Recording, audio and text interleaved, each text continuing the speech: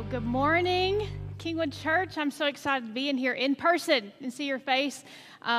Today is a great day, and normally I'm in the studio watching online. So today I'm excited to be in here in person, see your faces, and joining you guys online. I just want to say good morning. Normally you see me in the comments, and I'm saying hey, but I'm saying hey to you from the stage today. So today's a great day. Isn't the summer series always so good? And this year is no exception to that. We've been studying in Psalms, and Pastor Clark did such an incredible job last week. Seems like it's been a year. It's COVID, right? Post-COVID, everything seems. But last week, he preached on Psalm 37. And he made this statement. He said, the antidote to fret is trust. And so this morning, I'm starting with that. Can we trust God? And some of you may be asking that question here in the room this morning. Some of you may be watching with us in service, whether you're at work later on this week or in your car, and you're going through things and you're going, can I really trust God? And let's face it, no matter who you are, no matter where you're at in life, we're all going to face trust issues. It's a part of life, right? Anybody in here in the place, can you agree with me? You have trust issues before? It's not just me. If you're online, give me a thumbs up. Let me know. Yes, we've all faced trust issues. Why? Because we live in a fallen world. And we live in a world where our tensions are always being grabbed onto by things that are not a part of God's plan for our lives. There's things that always are begging for our attention. And so that makes us ask a lot of questions. But can God be trusted? I'm going to answer that super quick and super simple. It sounds simple, but it is yes. God can be trusted. And I'm going to prove that to you today. I'm going to let you know why God can be trusted. And the long story of it, in short, is because God is holy. God is holy. God can be trusted because God is holy. We're going to study this morning. We're going to read Psalm 99. If you have a Bible with you or if you have a Bible app on your phone, I encourage you to read along with me. We're going to read the whole chapter of Psalm 99. Don't worry, it's not too long, but it's so good. So let's read that together if you have your Bible. The Lord reigns. Let the nations tremble. He sits enthroned between the cherubim. Let the earth shake. Great is the Lord in Zion. He is exalted over all the nations. Let them praise your great and awesome name. He is holy. The King is mighty. He loves justice. You have established equity in Jacob. You have done what is just and right.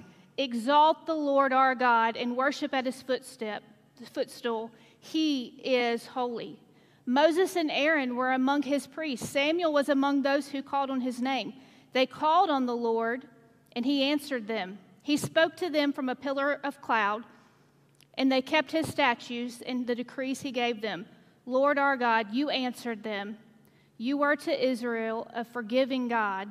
Though you punish their misdeeds, exalt the Lord our God and worship at his holy mountain, for the Lord our God is holy. God can be trusted because he is holy. Holy, holy. It says it 3 times in that verse. And so that's what we're going to talk about today, the word holy. You know, the word holy is mentioned there 3 times, and it means to separate, to set apart. The Hebrew language, it literally means to cut or a cut above. Holy means that God is not like us. Holy is separated from us. You know, when I was 3 years old, I used to sneak out of my house, and I had this, my mom's watching online, so she knows I'm telling this story, and she helped me get it straight. But I used to sneak out of my house and go to the neighbor's house. They would always be so nice to me. They would let me jump on the bed, watch TV, whatever I wanted to do. And they gave me these little pink bubblegum candies, and I always went over there. I always thought, man, this is a fun place. I'm going to their house. And every time I would go over there, my Mom and Dad would finally find me, and they would sternly correct me, and they would say, "That's not safe. You're 3 years old." And I didn't understand. I didn't get it. I was like, "What? I mean, they're nice. They're nice people. They give me candy," which I found out this week it was not candy. It was baby aspirins. I mean, so now it makes sense at 43 years old, 40 years later. My parents were concerned, and for a good reason. I trusted my parents. I trusted them, with my 3-year-old heart, even though I didn't understand all of their reasonings. My lack of understanding, though, kept me questioning. Why? I don't understand your reason. Why? But they give me candy. And oftentimes, we can do the same thing with God. We don't understand Him because He is holy. He is set apart from us. He is cut above all things that we can think about. And if we're not careful, especially as we get older, we can begin to turn our questions into mistrust. Because we will never understand God fully in this life. We will never understand everything fully because we are not a cut above. We are human. In fact, in 1 Corinthians chapter 13, verse 9 and 10, it says, "For we know in part and we prophesy in part. But when completeness comes, what is in part will disappear." In other words, one day it'll all make sense. Aren't you glad for that? One day it'll all make sense. We see another example of God's holiness as talked about in Isaiah. Isaiah chapter 6, verse 1 through 4. Let's read that together. It says, "In the year that King Uzziah died, I saw the Lord, high and exalted, seated on a throne, and the train of his robe filled the temple. Above him were seraphim, each with 6 wings. With 2 wings they covered their faces, with 2 they covered their feet, and with 2 they were flying. And they were calling to one another, 'Holy, holy, holy is the Lord Almighty. The whole earth is full of His glory.' At the sound of their voices, the doorpost and the threshold shook, and the temple was filled with smoke." To understand that scripture, you got to kind of understand the context of what was going on there. Isaiah was seeing a vision, and it was in a time where it says Uzziah had died. He had been the king for 50 years. And all of a sudden, the shift in leadership changed. And the people started to experience unknown, uncertainties. What's next? Who's going to be in charge next? How are things going to go from now? It sounds kind of familiar to what we might be facing now, huh? We have lots of uncertainties in our world. There's a lot of things that we face that's just unknown. And so God gave Isaiah a vision. And through that, he said he saw God high and lifted up. No matter what is going on, no matter where we're at in this life, God can be trusted. So how do we trust God? Okay, I've said that several times. God can be trusted. So how do we trust God? Well, I'm going to give you 3 things that will help you, and I'll show you in Scripture where Isaiah was able to do the same thing, and we find it in Psalms 99. How can we trust God? Here's number 1. We seek God's help in our trouble. In verse 6 through 8 in Psalms 99, it says, "Moses and Aaron were among his priests. Samuel was among those who called on his name. They called on the Lord, and he answered them. He spoke to them from the pillar of cloud. They kept his statutes and decrees he gave them. The Lord our God, you answered them." When I was growing up, I didn't think my parents were perfect, of course. But I was fortunate enough to know that they loved me and they cared about me. And I remember that same house where I used to sneak out of, where they finally put a latch at the top of the door to protect me. Mom told me I was a wild child. None of y'all believe that if you know me, because I'm very reserved and calm. But if you ask my mom, I was a pretty wild child. I think that that they had their run for money with me. But she told me that one day I was in the bathroom and I was climbing on the toilet seat. I was reaching for something, and something was breakable on the top shelf, and it fell and it broke. And when it did, it cut me, and I was scared. And I called for my mom, and I said, "Mom, help me." And when I did, she answered. And I think about how my human mom answered me when I called. How much more does a loving, holy, perfect God answer us in our trouble?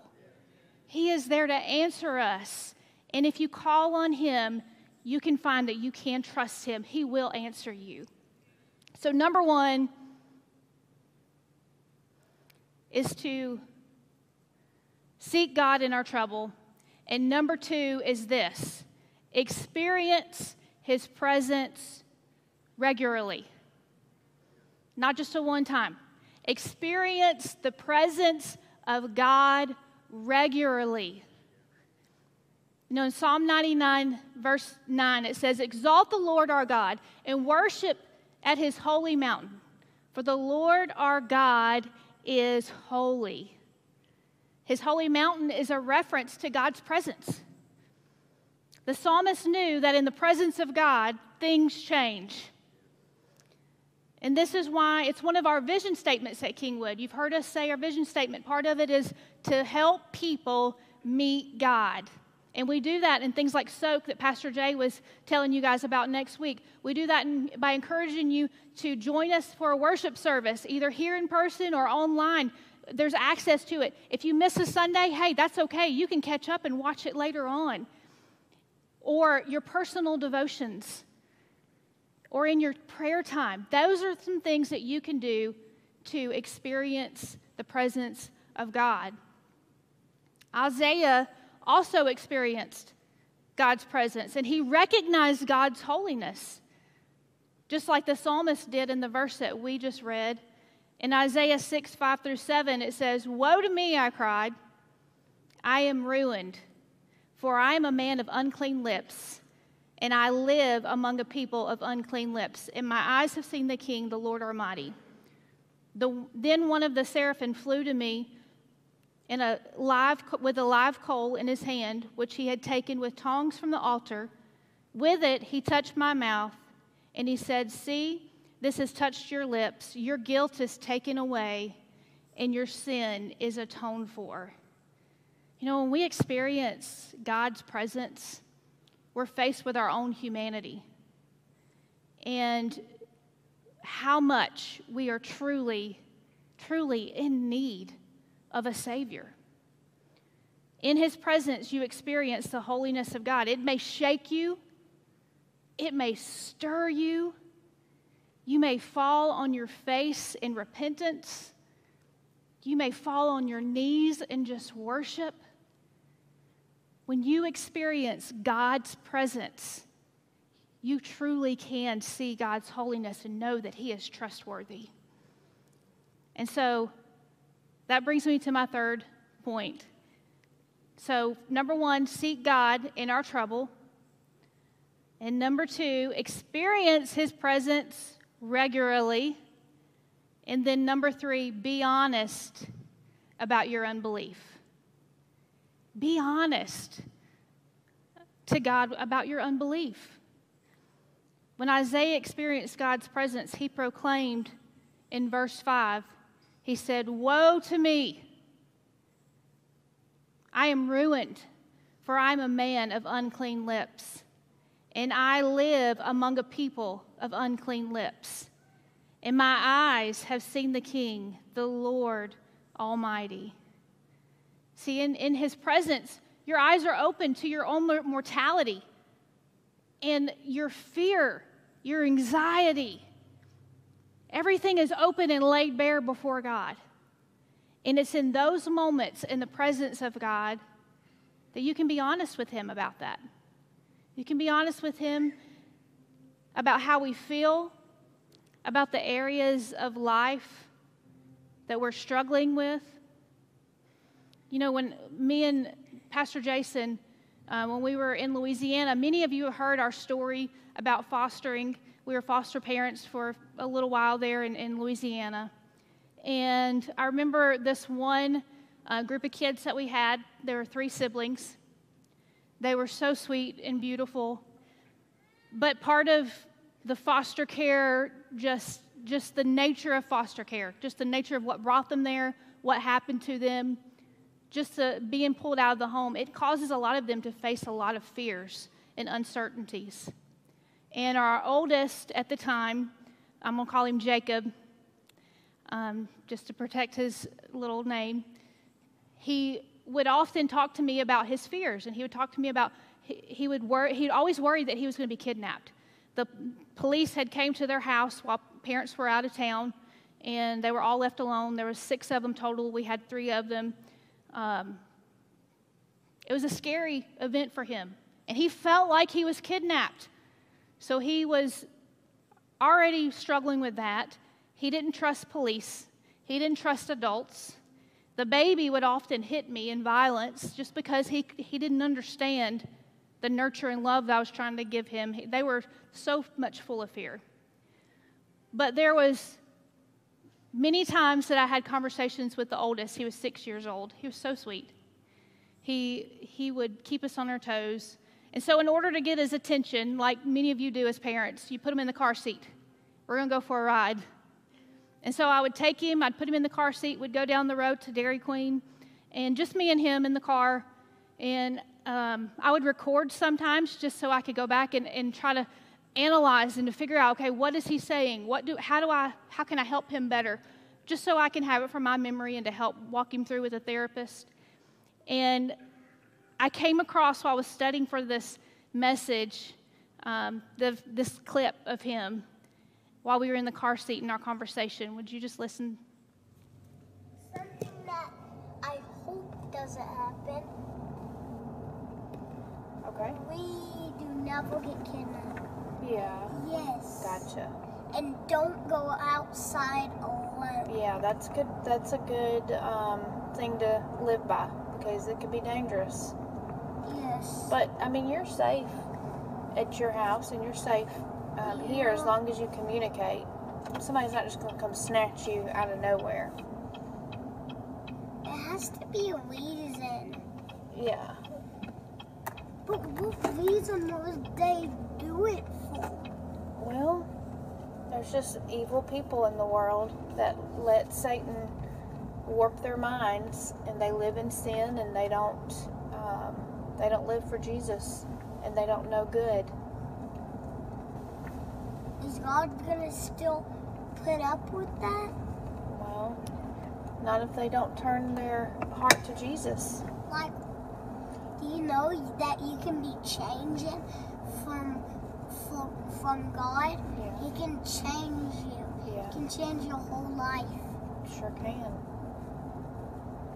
He can So is that the change only you to bad be thing you can better. think of? Yeah, like Oh, that's good. everything is good. That's good. And at y'all's house, nothing bad. Like nothing. No complaints? No. Well, that's good to know. Like everything is good here. You know, it's been going bad. I have to believe that part of the reason he was saying that was because he knew ice cream was a little bit down the road. We did have some good times, though. And it was some ups and downs. You know, that same little boy, he taught me a lot. And there's a quote that I read while we were fostering from Jason Johnson, and it says this. It says, "You cannot simply invite brokenness into your home and not to some degree be broken by it. You can't hold abused innocence in your arms and not on some level lose a sense of your own innocence as a result. You can't hear the stories of the deep fractures in others' lives and not see the cracks in your own and understand that on some level we are all the same. Broken humans in need of redemption. And it's so true. It's so true. That same little boy that was talking to me about this biggest fear that day reminded me one day of my own brokenness and my need for a holy God. We were headed home from a long day, and I had all 3 foster kids in the car with me by myself. They were having a moment. We were tired. I mean, kids are kids. It was a 1-year-old, a 4-year-old, and a 6-year-old. You can only imagine after a long day. And in the back seat, it got quiet all of a sudden. Peace filled my car. And that same 6-year-old, little Jacob, started singing, and it sounded just like this. Holy, there is no one like you. There is none beside you. Open up my eyes and wonder and tell me who you are and fill me with your heart and leave me and let those around me. I remember as I drove down the road and I heard the little voice singing, "Holy, there's no one like you. There is none beside you." And then he said, "Open up my heart and let me show your love to those around me." And I just remember all I could do was cry. My tears just would not stop. And God reminded me, you're the same. If he can acknowledge the holiness of God in that moment, even facing his uncertainties, he didn't know when he was going to go back home. He didn't know if he would go back home. He didn't know me and Jason. He called me Mama Coco, but he didn't really know us. We had about that time, a 3-month relationship, but he still cried out to God and acknowledged God in that moment. He was honest with God and declared, "Jesus, I want to know you. I want the fullness of God. I know that you are holy. You are set apart in my situation. You are above all things." And today, some of you may be facing some uncertainties. Today, you may be thinking, you know what, there's a lot of things that I've walked through. You may have some brokenness of your own that you're experiencing. The first place to start today is to experience his presence. Would you stand with me?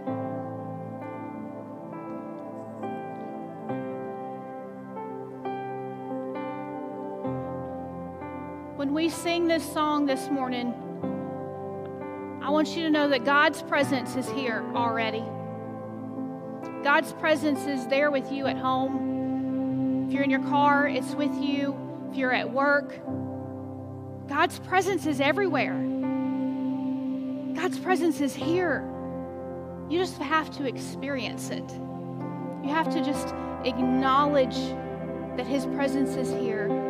And then when you do that, you can be honest with him and you can bring your troubles to him this morning. So as we sing this next song, I'm going to pray over you and then we're going to worship together. And I invite you this morning to experience God's presence in your life. Let's pray.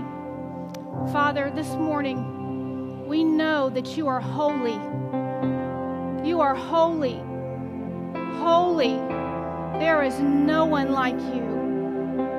Lord, we pray that you would just saturate every heart today with your love, your grace. Lord, that we would bring everything to you and lay it at your feet this morning.